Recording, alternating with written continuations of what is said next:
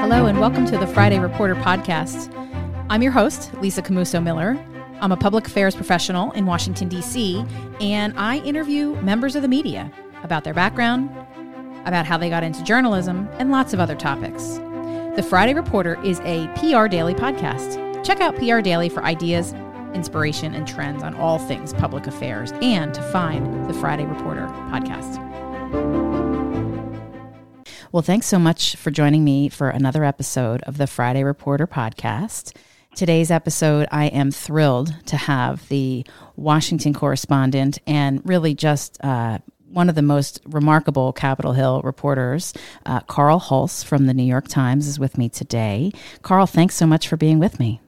I'm glad to be remarkable and to be here. Oh, you are, and you were. Well, I'm lucky enough to have worked with you in the Capitol building. Several other episodes, I have talked with folks who do similar work to what you do, and have really sort of made the comparison that working in Capitol Hill in the building itself is kind of like being in a shopping mall where you run into friends all day long, people that you know, catching up, what's happening here and there. That it's not your traditional news gathering beat like others would be. And so when I arrived on the scene at the Capitol, you're always so kind and gracious to me and helpful to me, and I'm glad to have you here. Well, that's the beauty of working up there, that you just walk around and get stories all day. You know, that's basically how I did a lot of my reporting. So fun, though. And so, but how? So you're originally from Illinois. How in the world did you get to Washington, D.C.? I had no real intention to be here ever, and I've been here since 1985. Wow. It was just serendipitous. I went to Illinois State University. Worked on the school paper there, got into journalism, worked at little papers, one in LaSalle, Illinois, very close to my hometown. I've always said you can't work in your hometown because already know all the secrets, so not a good idea. Or you'll have to leave with lots of enemies. Yeah, no, it would not have worked for me. And then a bigger paper, and then I was in Florida for 5 years. Wow. In the 80s. And worked there, and kind of just ended up in Washington. But I was a political reporter, and even in Florida, I covered local government and the state legislature. And, this was a kind of a natural stepping stone. And people, when I was in college, I covered the academic senate for Illinois State University. And I say, basically, I still have the same job. Interesting. It's very similar, Politicians are a lot like academics in some ways. It's the same politics, and I've just stuck with doing the same thing for a long time. Mm-hmm. Just a different set of people. Yeah, and it's changed so much. I mean, over the course of time. I mean, the way you do your reporting, the way you do all of your work has really changed. It's funny you say that. So my first job was at the LaSalle paper.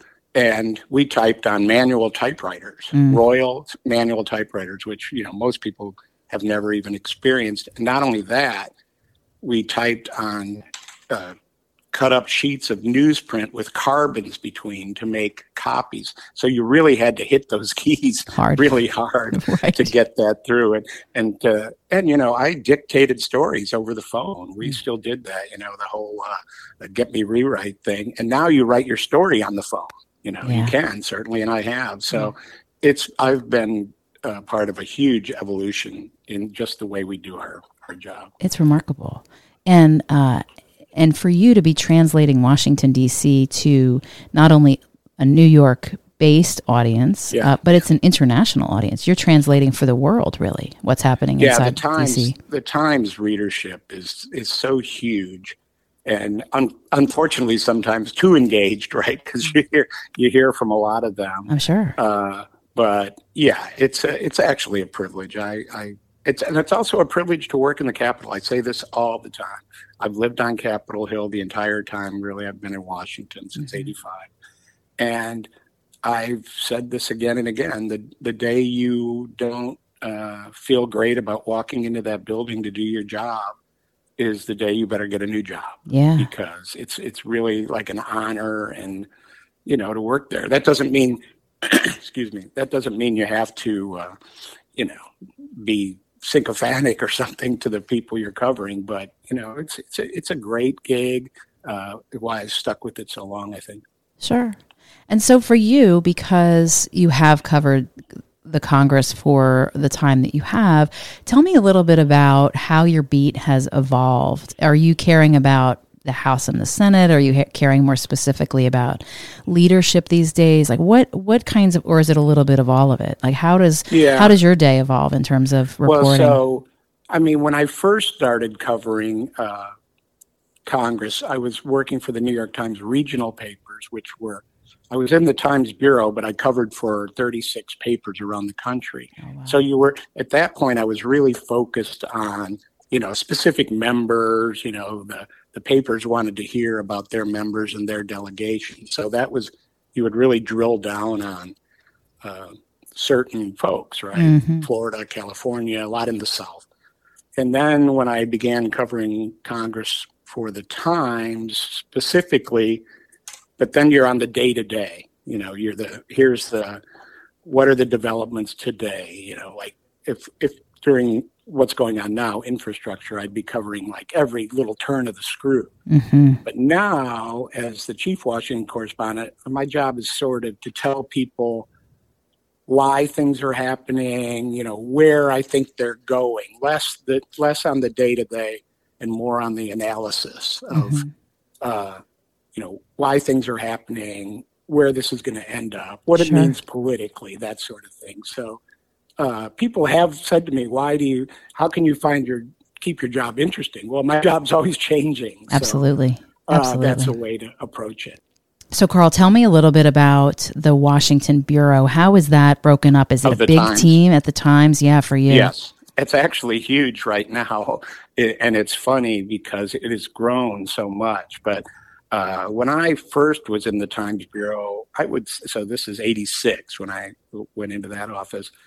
I'm guessing there was 45 or 50 people, mainly reporters, editors, that sort of thing, a few photographers. Now we have, I think, over 120, somewhere in that neighborhood. Wow. But besides the reporters and editors, we have producers and website people and coders even to some degree, just a variety of jobs. It used to be, obviously, everyone in the Bureau knew each other quite well. And now there's definitely people in the Bureau that I don't know. No kidding. And we've also been out of the office for over a year. A long time. So we've had people in and out who I never met. Sure. So, but yeah, we have a giant operation here. And, the Times is really trying to grow its digital audience. This is what we're about right now. And it takes a lot of folks. I mean, the Times does a great job on all its digital endeavors, but it takes a lot of people. There's a lot of manpower that goes into this. No question. I mean, jobs that never existed before now exist at the Times, and they're people that probably most likely. I mean, if you're in the Capitol, and I would suspect that you're probably mostly in the gallery. I mean, you're working through the press gallery at the Capitol most of the time.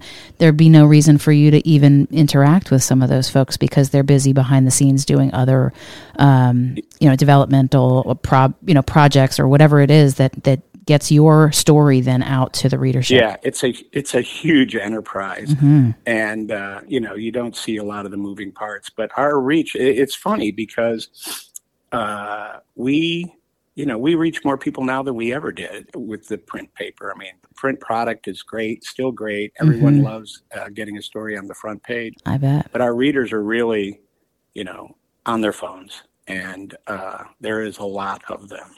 Sure. And it still shocks me sometimes how, you can be some little casual about stories, but you have to remember this thing is going to be read by literally hundreds of thousands of people, and it needs to be right. That sophisticated readers, really thoughtful, smart, readers that are really paying attention. Who you hear from, and you really need to be. My goal is to have my story be right, and because people who are making decisions are reading that story. So it's still it's funny. I've been a reporter 40 some years, and there's still a lot of pressure and I take it very seriously. Well, that's good, and that's what makes you a fair arbiter in this back and forth between communicators and reporters too. Is that I always know when we're going to work on a story together, or when someone tells me that you're covering a story, I know that you're going to be super thorough to make sure that you get all sides of the picture to make sure that that's adequately reflected. Tell me though. Were you in the Capitol? Have you been in the Capitol? Have you been traveling? How did COVID look for you as a reporter? Because so much of what you do, you have to be there. Yeah, I mean, I have been in the Capitol. I mean, it was somewhat sporadic, certainly at the height of it. But we have been pretty much represented there the entire time by somebody. And I've been up there. And I also traveled. I went out. I did campaign stories last year. I went to Alaska, actually, and did a story on the Senate and House races up there. That was sort of obviously a bucket list thing for me, but I'm like, okay, let's do it. Right. And, I went through and that was when you had to, it was sort of the beginning where you really had to be tested. You had to show a test to get into Alaska because they were having such problems there. So, we haven't been in the office, but we've been on the ground. And I like to say that to people. We haven't been just working from home, right? Because you really have to do face-to-face sometimes, as you know. Lisa, there's some folks really aren't going to call me back right when I'm calling them. Of course. And you got to go track them down. So I also have a house, though, in Colorado, and I spent a lot of time there, but was able to work from there pretty effectively, get people on the phone. We have really good internet, terrible cell service, by the way, but really good internet service. And so, in fact, I have said I'm amazed that we were able to actually continue to put out such a quality product during this, but the Times has done great. Yeah. And at the beginning, I go, this is never going to work. We're never going to be able to do this. And we really have. But there has been, that lacking. There's a newsroom atmosphere, and people who have worked in newsrooms know what I'm talking about, where you want to be in there. You want to be talking to your colleagues. You want to be goofing around, but you also want to be exchanging ideas, and you want to overhear what people are working on. And you say, you know what? I know something about that. That's right. Or I heard this about that. So there is a benefit, certainly in our business, to being in the office. And, after Labor Day, we're going back, and I think it's going to be like people at least 3 days a week. I'm not 100% sure what the rules are, but we're, a lot of times I'm not in the office anyway, but I'm on the Hill, I'm talking, and we have a pretty good group up there. The thing I love the story. There's a synergy in being together that we did miss. I think although I have to say there were some things that were really easy. Is that usually right? Usually I'm in New York for election night, and you cover the election, then you jump on a train or whatever and race back to Washington for the next day. And that last election, I was at my computer, and 3 a.m, I just went to bed, and then I got up again.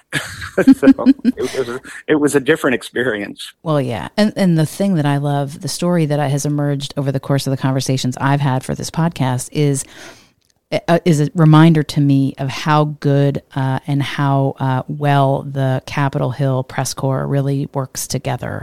That even when there was opportunity for a reporter to be in with a member, that there was sharing of tape and there was sharing of conversation that I don't know that would happen everywhere else. I mean, that to me is just the camaraderie and the partnership that really ordinarily may not have happened between the New York Times and the Washington Post, or et cetera, was really going, you guys were really sharing and working with one another to help make sure that if someone couldn't be in the building or couldn't be at the press, whatever it was, that there was a sharing of information that really was still going on that ordinarily might not have gone on. That was amazing. And I think you're right. You will not typically see that. And there were some actually, maybe not huge scoops that were shared, but certainly little scooplets and quotes, and people really pitched in and worked together. And part of that was to limit the number of people who were in the Capitol too. But I always call that the media industrial cartel, and there's always been an informal sharing because you just can't be everywhere at once. That's right. Up there. That's right. right. It's not like the White House where there's a lot of specific events that you're at, you Right. spend a lot of time standing around in the hall. So it Mm-hmm. was great. It really was a testament to the way folks cooperate up there. No question. And I love knowing that. And I love that that's what happened, because that's how, that was my experience when I was up there, that there was always a sharing and a partnership. And even though folks were looking to scoop one another, because that's sort of the competition of the game, right? There also was this teamwork that was happening inside the Capitol that ordinarily would not have happened. It's a very friendly rivalry in most respects. Yeah. Well, and part of the reason why, I've come to you because our mutual colleague, John Bresnahan, recommended that I call you and check in with you, and he recommended you for a future interview, but also because there is sort of this just sharing of information and just a general sense of we work together well, let's talk to this person, let's check in with this person. And I love that, absolutely love that. But tell me, Carl, you did cover the election, and the election, obviously, what made, I think, coverage for the New York Times maybe even a little bit more interesting and different this time around is that you were covering a candidate that I guess you could say he was from New York. So there was a lot of sort of interest inside of the city even as to what was going to happen with the reelect and what was going to happen inside of Washington. How is that? Is it a challenge to translate for a broader audience what happens inside of Washington? As you were saying, you like to get it right. Do you find that there is still a fundamental misunderstanding of Washington? How does that work for you? Well, I mean, Trump was certainly he was unique in so many respects. Yep. But there was a New York element there. We had a lot of people who had covered Trump for a long time. Maggie Haberman, she's known Trump for years, but a lot of people did. People have their own perceptions about Washington, and you hear from them. They want to weigh in. And I think one of the big differences in the business now is social media. When I first started, you rarely heard from readers. And if you did, it was probably something monumental, some huge mistake you'd made or something you'd totally blown. Mm-hmm. And now you hear from them constantly. And, people are judging your stories all the time on social media. Mm-hmm. So you do find out what they think about what you're doing. I'm not saying that's a bad thing, but it certainly is a challenging thing. Sure. Because I try to come at this. I know people don't believe it. It's certainly in a nonpartisan way, right? Mm-hmm. I don't know if you can ever be totally objective, but, I try to not let my values per se influence my reporting on certain things. And a lot of people have difficulty with that. Mm-hmm. So I think, translating something as complicated as what's going on in Washington, it's always difficult. But we try and do the best we can. You're writing about process, you're writing about the filibuster, the history of things. And a lot of times you have 900 words, mm-hmm. even in the digital age, where we go on a little longer. So, I try to do the best job I can on every story I do, but that's the great thing about the news biz. There's another story coming. So just right behind it. You can go, okay, how do I clear this up? I'll get it fixed in the next one. That's it. Yeah. So, and I always say, well, that's why we have corrections in the paper too, because we make mistakes. We make our mistakes in public, which is also a difficult thing that you kind of have to get used to in this business. Mm-hmm. I say, you're basically writing a term paper every day, but throwing it out there for the world to judge and edit. And sometimes you do a really good job. Sometimes you do a pretty good job. And sometimes you fail miserably. But not often. Well, yeah, hopefully not. If you do often, then you're not in the business. I'm in the writing and the editing business on a different side of the coin, and it's constantly edited, constantly changed. I have 100 editors I have to answer to every day. And just hard. think, all that your material, all that goes through before you put it out there. And a lot of times we don't have the time to do all that, right? You're not going to go back and consult with everybody. And, if you're doing a big magazine piece. So I wrote a book 2 years ago, and one of the most interesting aspects of that was the fact-checking process. I bet. Weirdly, in books, you hire your own fact checker. It's not something the publisher does. And, I really knew what I was talking about in this book. And what's the title of the book, Carl? So it's Confirmation Bias. So it's about all the judicial nomination wars and ends up with Kavanaugh. But it was started as a book about what happened with Merrick Garland and how that helped Donald Trump get elected. But so there was all this material that I was super familiar with, and she still found a bunch of mistakes in terms of dates. And, your memory is not as reliable as you think it is. Right. And even I was super careful. And so it was real eye-opening to me. It wasn't huge stuff, but it was little things, right? Sequence of events, that sort of thing.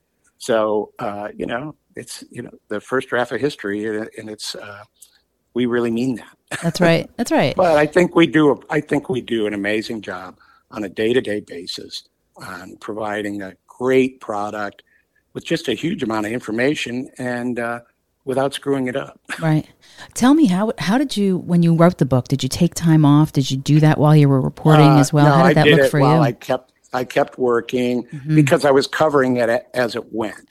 So my kids are out of the house. We were in college at that point. I don't think you could, it would have been hard to do if you still had to deal with that. I would spend nights, mornings, and all my weekends. I mean, dusk to or dawn to dusk. And it took about 18 months. Wow. But I think I had a big advantage in that this was all stuff I had covered. Right. And I had a lot of the material was at hand, but I just had to sit down and do it. I think it was it's over 100,000 words. So that's a lot of words. That's a lot of words. Well, I'll make sure that they all needed to be right. No doubt. Oh, no doubt about it. And the other thing too, in terms of change in the media, sort of brings up a thought to me too, is that you used to at one point have a whole team of folks that could help with research and materials and fact checking, and that enterprise inside of the newsroom has changed over the course of time. Yeah. And, we have changed our copy editing process, and because the emphasis right now, honestly, a lot of it is on speed. And we need to move very quickly. And but I try to be super diligent. I know some people won't believe this maybe, but I really, really try to be very careful with what I write, because to me, that's the brand and the franchise. The people who are in Washington read our stories. And if they see that you don't know what you're talking about, that's not good. Well, and they're also probably not going to continue to read what you're writing about, right? And so what's the point then at that point? Yeah, well, that's why are they going to help, and why are they going to be sources if you're not doing a great job, or if you're not being fair? And you're, of course, that's your reputation all the way through, is it's always very thorough, always thought through, and so that's another reason why I really wanted to chat with you today. Tell me, Carl, though, when you're not writing a book and spending your whole life doing that, and when you're not reporting for the New York Times, what kinds of things are keeping you busy? Well, I still play in a band. I'm the drummer in a band here on Capitol Hill. And the name of the band is the Native Makers. We're semi-famous within about a 10-block square block area. And I have this home in Colorado that's up in the mountains that requires a lot of outdoor work. Nice. So I spend a lot of time chopping trees down and doing things like that. So, I manage to keep busy. I'm actually trying to write a novel right now. Are you? A historical thriller.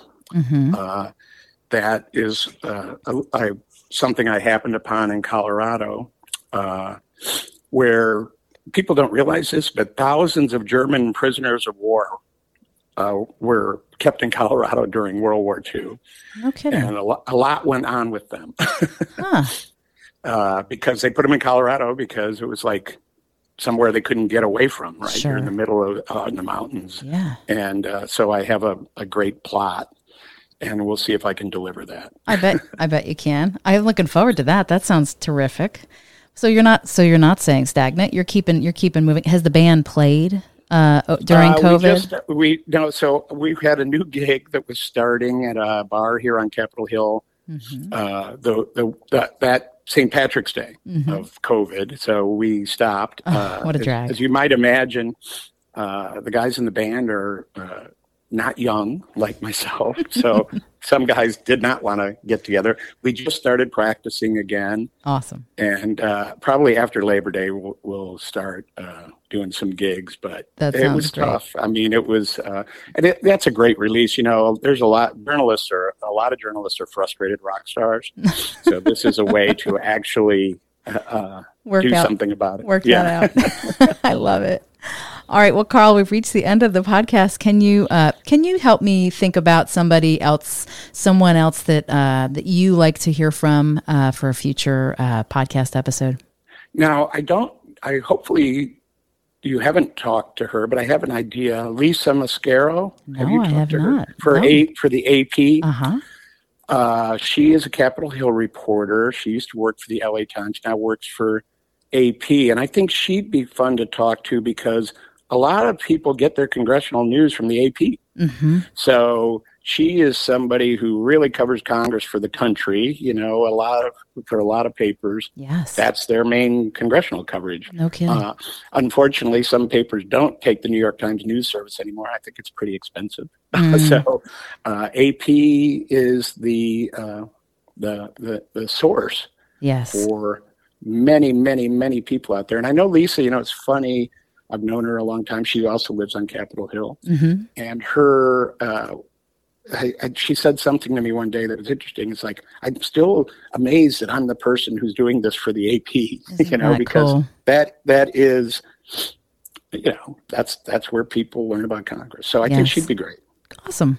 Well, I'll reach out to her and I'll tell her that you nominated her. Carl Hulse, yes. I am thrilled to have had you here with me today. It was fun. Thanks so much. And I'll look forward to seeing you after Labor Day at a gig near me. Okay. I'll let you know the next one. All right. That sounds good. Thank you. And that's today's Friday Reporter podcast, a podcast in partnership with PR Daily, a tremendous and helpful guide for all things public relations. Find us there on their website and join us again for another episode soon. On the morning of August 1st, 1966, shots ring out from the observation deck of the clock tower on the University of Texas campus. It marks the infamous beginning of the modern era of mass shootings in America. You're listening to Stop the Killing podcast. Join us as we take you behind the crime scene tape to explain global mass shootings and mass attacks. I'm Sarah Ferris, but more importantly, this is Catherine Schweit, the former head of the FBI's active shooter program. I spent 5 years as the FBI's top executive looking for answers to the mass shooting crisis. I've been at the shooting scenes, I've traced heroic acts of bravery, and I've sat silently and listened to the heart-wrenching stories from survivors. Amongst this horror, there is hope. We all hold the key to stop the killing. You just need to know how to unlock the door. Download Stop the Killing and be part of the solution. Search Stop the Killing on Apple, Spotify, and all the usual suspects.